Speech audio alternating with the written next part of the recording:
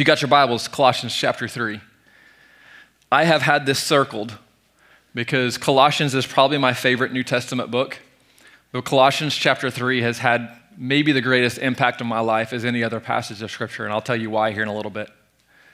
I've had this circled because I think there's a lot of followers of Jesus, Christians who love God, who are asking themselves, how do I go beyond simply knowing about God to actually living a transformed life? You've asked that question if you're a follower of Jesus. I guarantee you have. How do I go beyond just knowing about the resurrection to actually living a resurrected life? How do I break out of the cycles of sin that I get stuck in? That at times, maybe you feel like you're powerless. You're like, I'm supposed to be an overcomer. I'm supposed to be living victorious. I don't feel victorious. I feel stuck. You've been there. I know you have. So have I. Paul in the book of Colossians, we have been the last few weeks, it's high-level theology. It's high-level Christology. It's Jesus as cosmic redeemer of the universe. And then Paul brings it down a little bit for us, a little bit lower, and he says, okay, because of the life, death, resurrection, ascension, and second coming, here's what that means for you. Now you've been baptized. Remember what baptism is. It's a funeral where you died with Christ. You gave up your life. You let go of your life. And he's saying because you've been baptized, now there's a different way of living. And Paul finally is going to bring it down to a practical level. He never fully brings it down to street level in the book of Colossians, but he at least brings it down for us to how do we do this? I want you to listen to these 4 verses. Colossians chapter 3, verse 1. Since then you have been raised with Christ. Set your hearts on things above, where Christ is, seated at the right hand of God. Set your minds on things above, not on earthly things. For you died, and your life is now hidden with Christ in God. When Christ, who is your life, appears, then you also will appear with him in glory. Easy enough, right? Paul is leaning into one of the greatest tensions that you and I face, and honestly, one of the greatest struggles of the Christian life is how to occupy this space of the in-between. Theologians call this space already, but not yet. The kingdom has come, but the kingdom will come in its fullness. Christ has already defeated the powers of darkness, but Christ's reconciling rule has not yet been fully established in history because we are not in heaven, right? We're not in eternity. When I counsel people over the last 16, 17 years of full-time ministry, I can guarantee you one of the number one things that come up is, Pastor, why? Why? Why do I have to go through this? Why do I have to face this suffering? It's not fair. And occupying this in-between requires an incredible amount of faith because guess what? It means you're going to have victories and it means you're going to have struggles, right?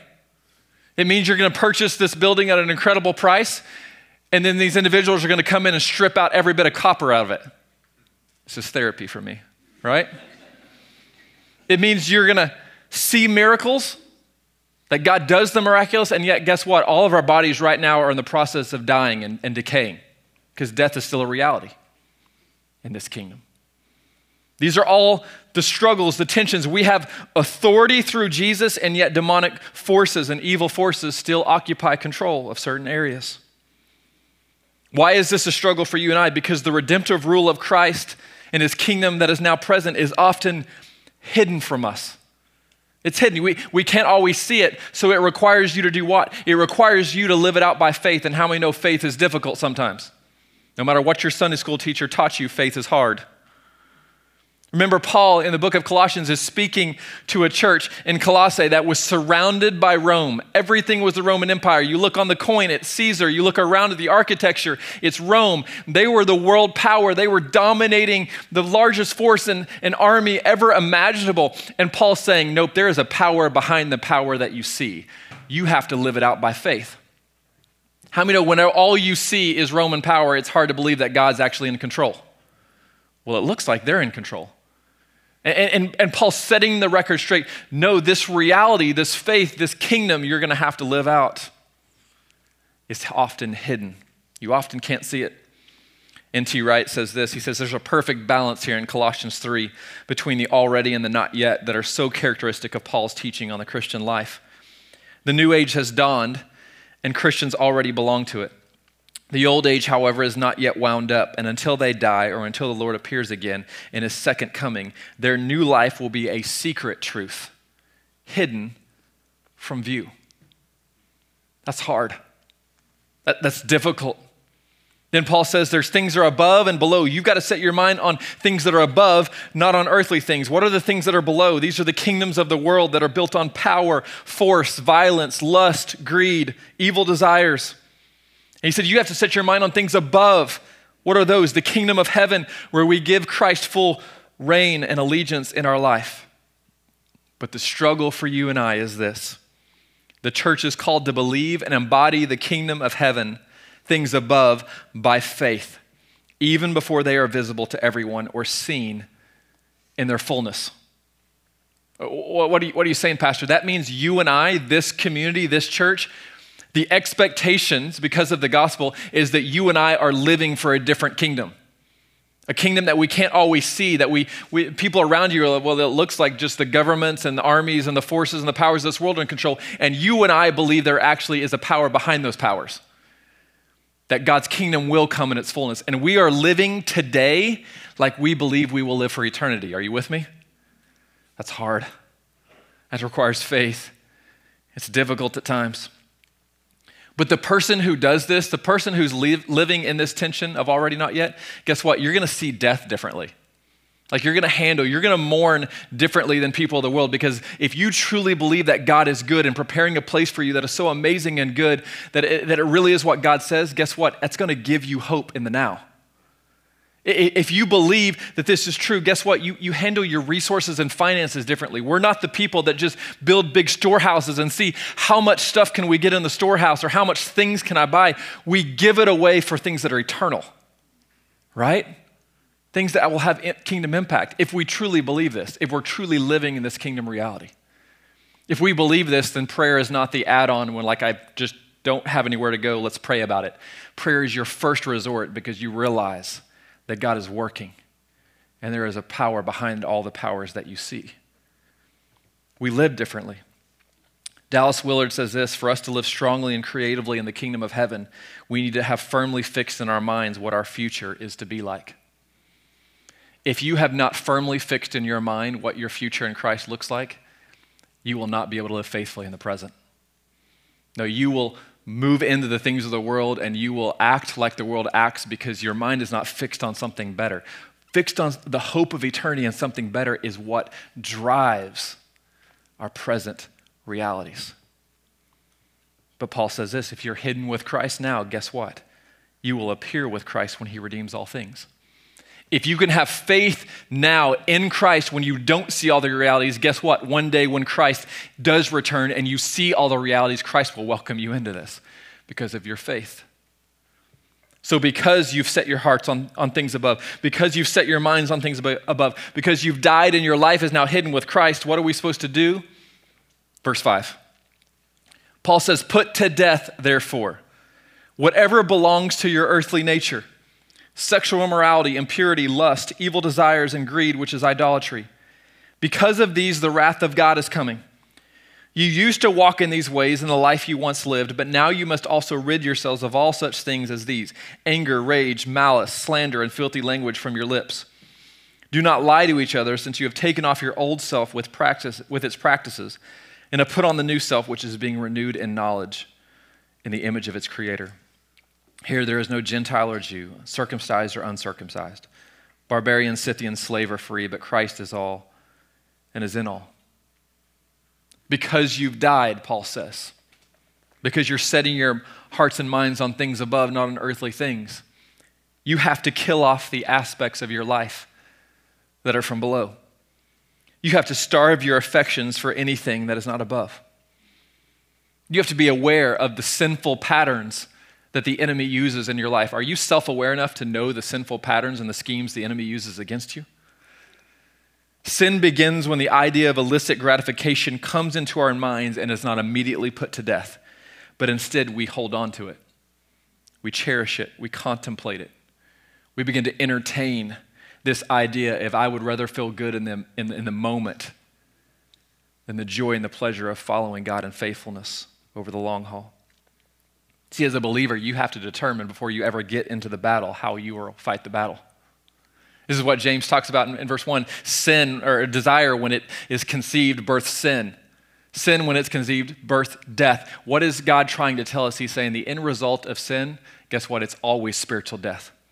Never when you choose sin will it turn out like you want it to. Never will it fulfill what's lacking inside of you. And this is the frustration of many. Why am I not experiencing transformation in my life as a follower of Jesus? Why do I feel powerless, stuck? Is it possible that you can know everything you need to know spiritually and not be walking in the power of God? I think the answer is yes.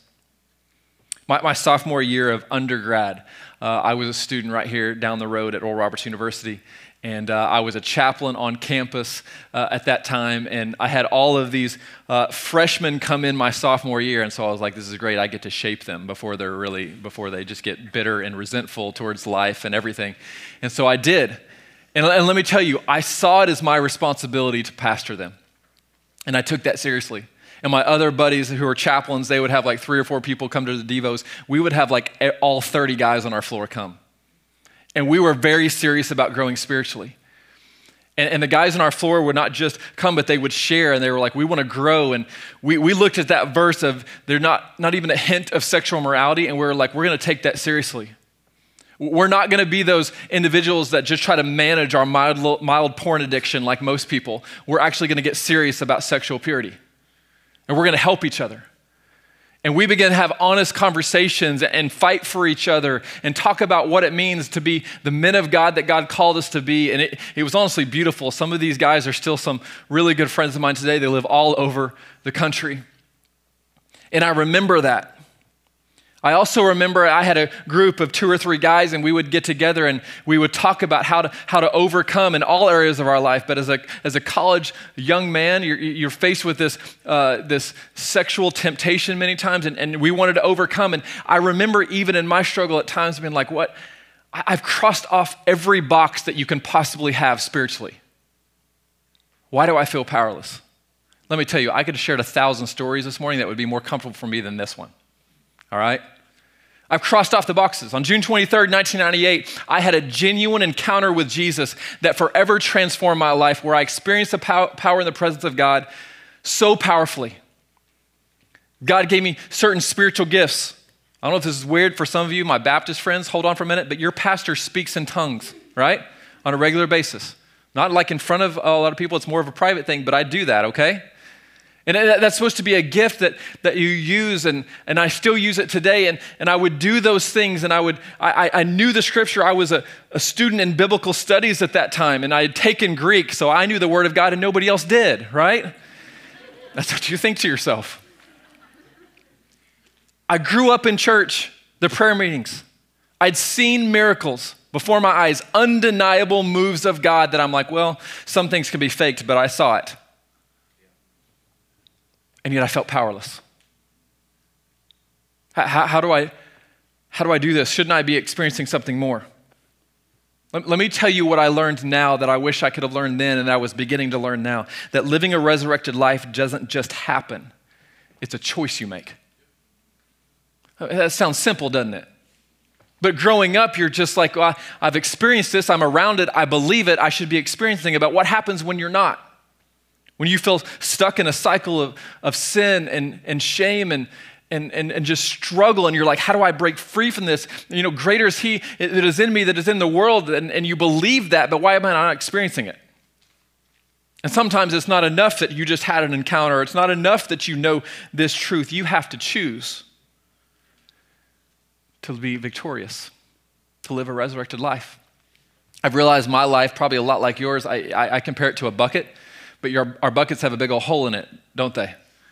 And the things that are coming in us that are filled with us are leaking out. And some of them leak out slowly, and some of them are gushing out. And if I'm not refilling the bucket with the mind of Christ on things above, how many know I will run completely empty in a short amount of time? You don't believe me?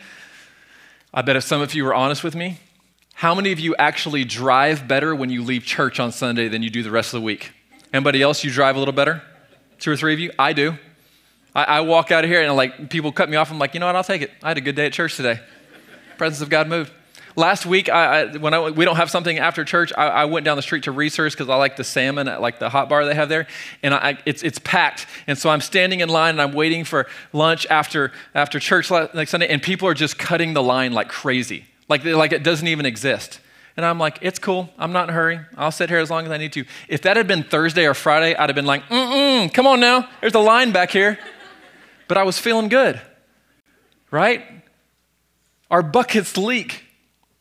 When we're not renewing ourselves and renewing our mind, how many know that you can go into the things of the world quickly? Anybody willing to admit that? Like you can move from God is moving and I feel gracious and I feel overflowing with love to like selfishness. You can move into that quickly. When I was a sophomore in college and I'm working through this, I decided to do something one day. And I was like, I'm going to get serious about this. I want to lead by example. Our small group of guys, we were challenging each other. And so I began to write down verses that were just speaking to my identity and purity and the life God wants me to live. And I was focusing and I was just meditating on those scriptures. And so I remember I typed them out and I went to Kinko's. Anybody remember Kinko's back in the day? Come on now. Before it was FedEx Office. And I walked in and I had it printed off on cardstock. And then I had them laminated really nice. And every day for 7 days, I had 7 different laminated cards. And when my alarm would go off every morning, I would reach over and I would grab that laminated stack of verses. In fact, last night I was up in my attic and it was like 1,000 degrees up there. And I was looking for these laminated verses and they're in a box somewhere up there. I would love to be able to show you that I still have them, but I couldn't find them. And then my son and I, we found my baseball cards and we lost all track of time. We were like, this was supposed to pay for your college. I'm not even sure why I have them anymore. And so, side story, but I have these verses somewhere still. And every morning before my feet hit the floor, I would read that. And then one day turned into a 1 week. And a month. Months turned into many more months. And I actually established a rhythm of every morning before stepping on the ground of thinking on things above. And let me tell you, at that time in 20 years of my life, nothing had ever been more transformative of me beginning to walk in resurrection power than simply changing the way that I would think. And beginning to develop rhythms and practices in my daily routine of filling my bucket, of thinking on things above. Here's the truth of spiritual formation, and it's not complex, but sometimes we miss this. What occupies our mind will largely govern what we do, right?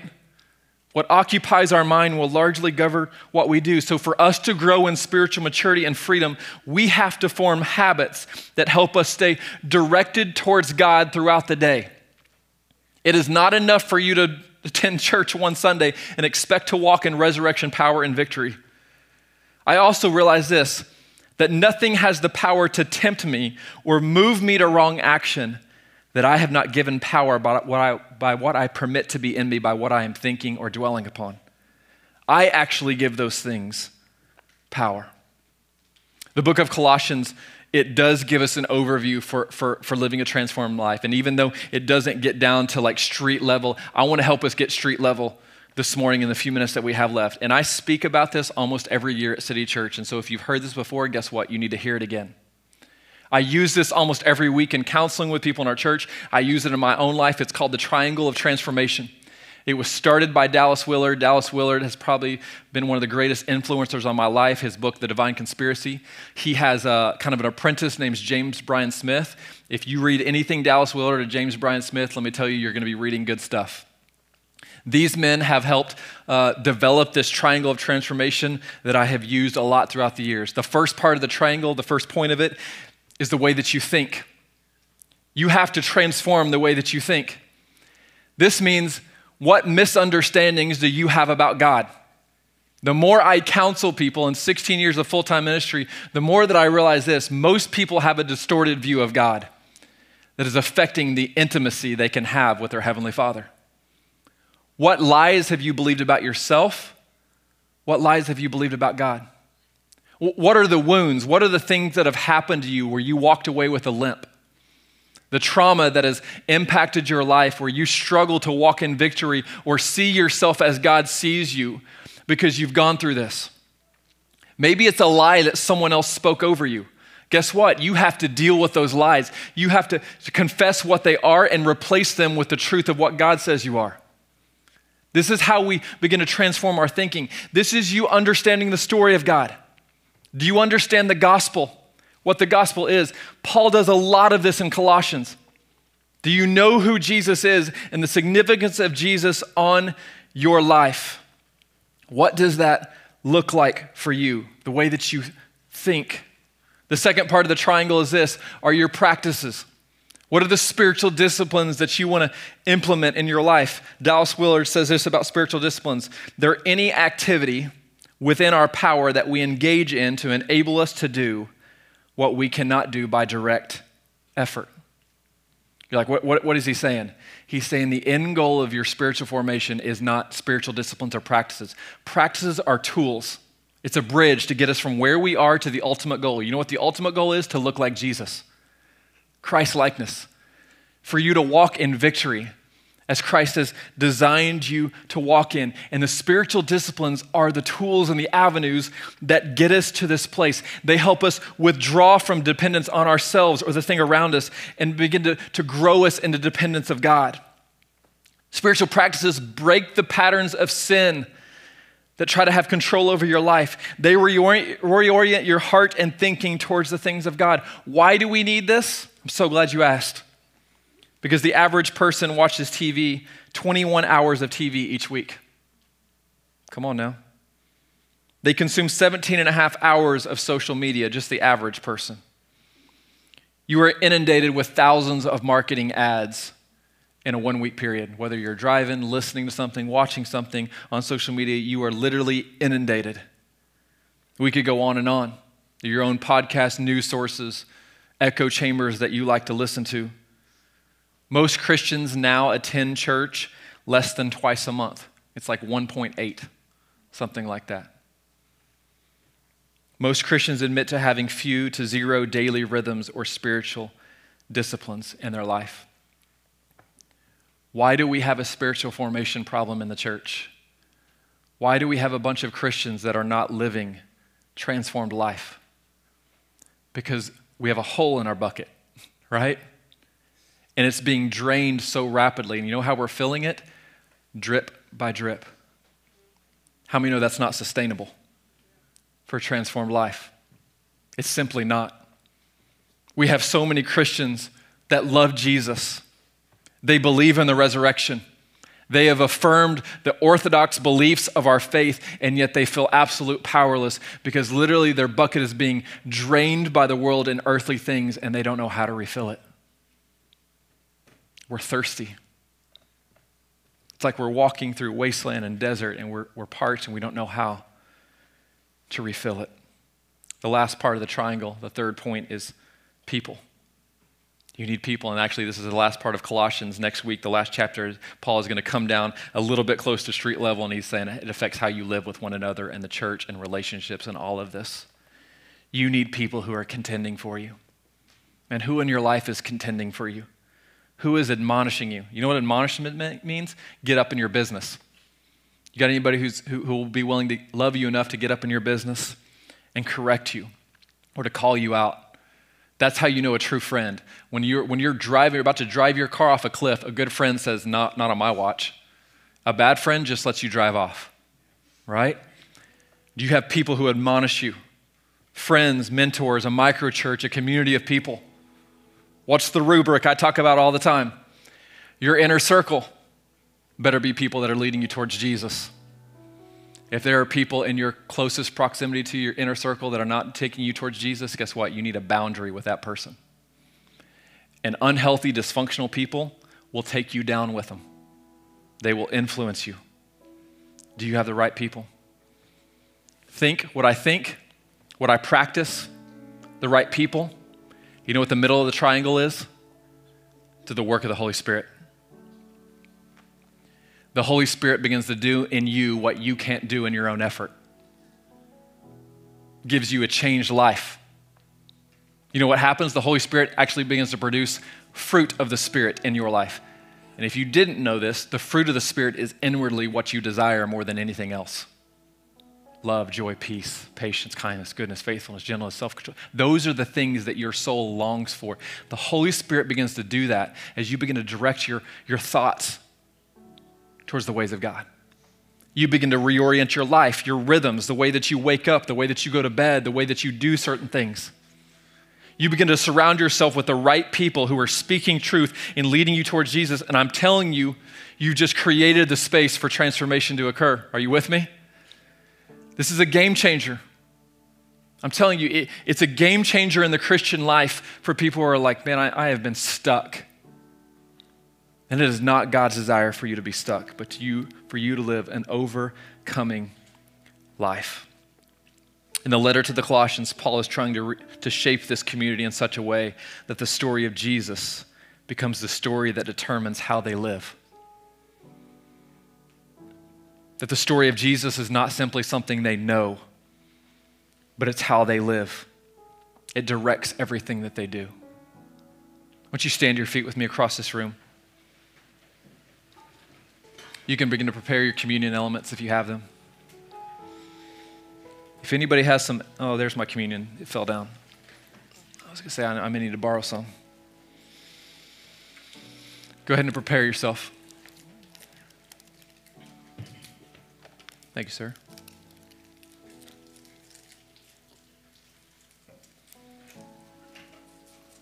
I want you to take a moment, like we do at the end of every service. Just bow your heads right where you're at. Allow the work of the Holy Spirit to speak to you. Here's what the Holy Spirit does. It takes the Word of God, it takes the messages, it takes truth that we're exposed to, and it personalizes it for you. Because remember, the Holy Spirit lives in you. The Holy Spirit is committed to your freedom and your health. The Holy Spirit is constantly leading you to deeper places of freedom and life. And we give this space for the Holy Spirit to speak to our hearts, to transform us. Maybe as I'm talking, you're like, man, my thinking. Maybe you just need a counselor or a therapist. You need to work through some of the trauma, some of the misunderstandings that you have about God or yourself in order to see yourself as God sees you. Maybe that's the work you need to do. Maybe it's understanding what the gospel is. For some of you in the room, I guarantee you, for many of us, it's practices. Our bucket is being emptied so quickly, and we're not filling it. Or if we are, it's drip, drip, drip. Who are the people? The people in your life will determine the direction and quality of your life. When you're 15 years old and you're 35 and you're 75, you never outgrow that. Maybe you need to go find those people. Father, we thank you for your word. God, we thank you that Paul challenges us to live and to dwell on things above, to live as overcomers, to live resurrected lives, that we don't have to settle for less. We don't have to just think that, man, you know what, we're just going to limp all the way in to the end of our life, but we can actually live victorious. But it's a choice.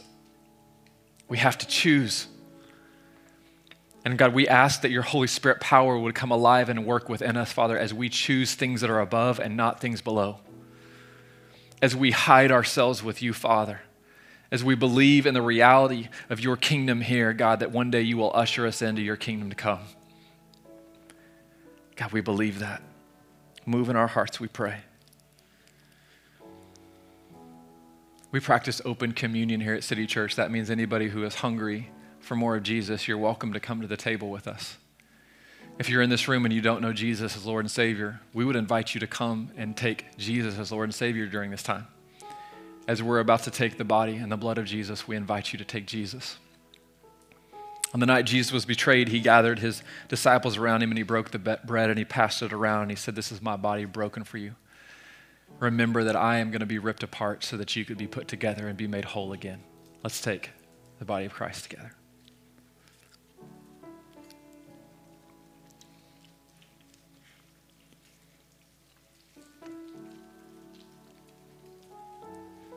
Jesus took the cup, shed blood, poured out for us. The realization that you and I could not rescue ourselves. We couldn't redeem what was broken because of sin. And that one day we will stand before God. But judgment is not something to be feared if you're in Christ. Because one day when God looks at us, he will not see our sin, but he will see Jesus and the blood. Amen? Let's take together.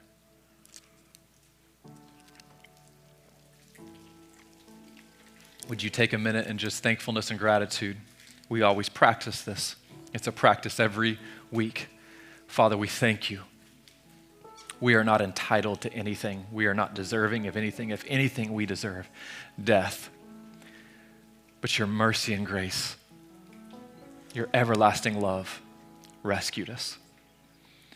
We walk out of this place today with gratitude, overflowing with thankfulness for the work of the gospel in our life, choosing to live a resurrected life, transformed. In Jesus' name we pray. Amen. Amen. I'm going to invite our prayer team down. If any of our prayer team, our elders, our trustees, any of you in the room, and you want to come down during this time. If you need prayer for anything in your life, man, when we exit here in just a minute, you're welcome to come down, grab one of our prayer team members and have them pray with you. We believe in the power of prayer to transform things. If you're a first-time guest, I'd love to meet you in the welcome room just across the lobby. 30 seconds of your time. We have a free gift for you, and I'd love just to meet you and greet you before you leave this morning. Next week, we'll be ending our Colossians series, wrapping up our final verses together.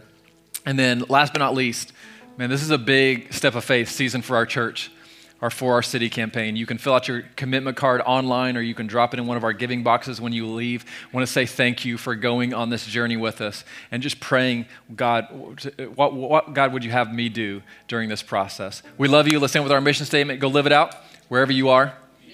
Be the gospel. I could play along.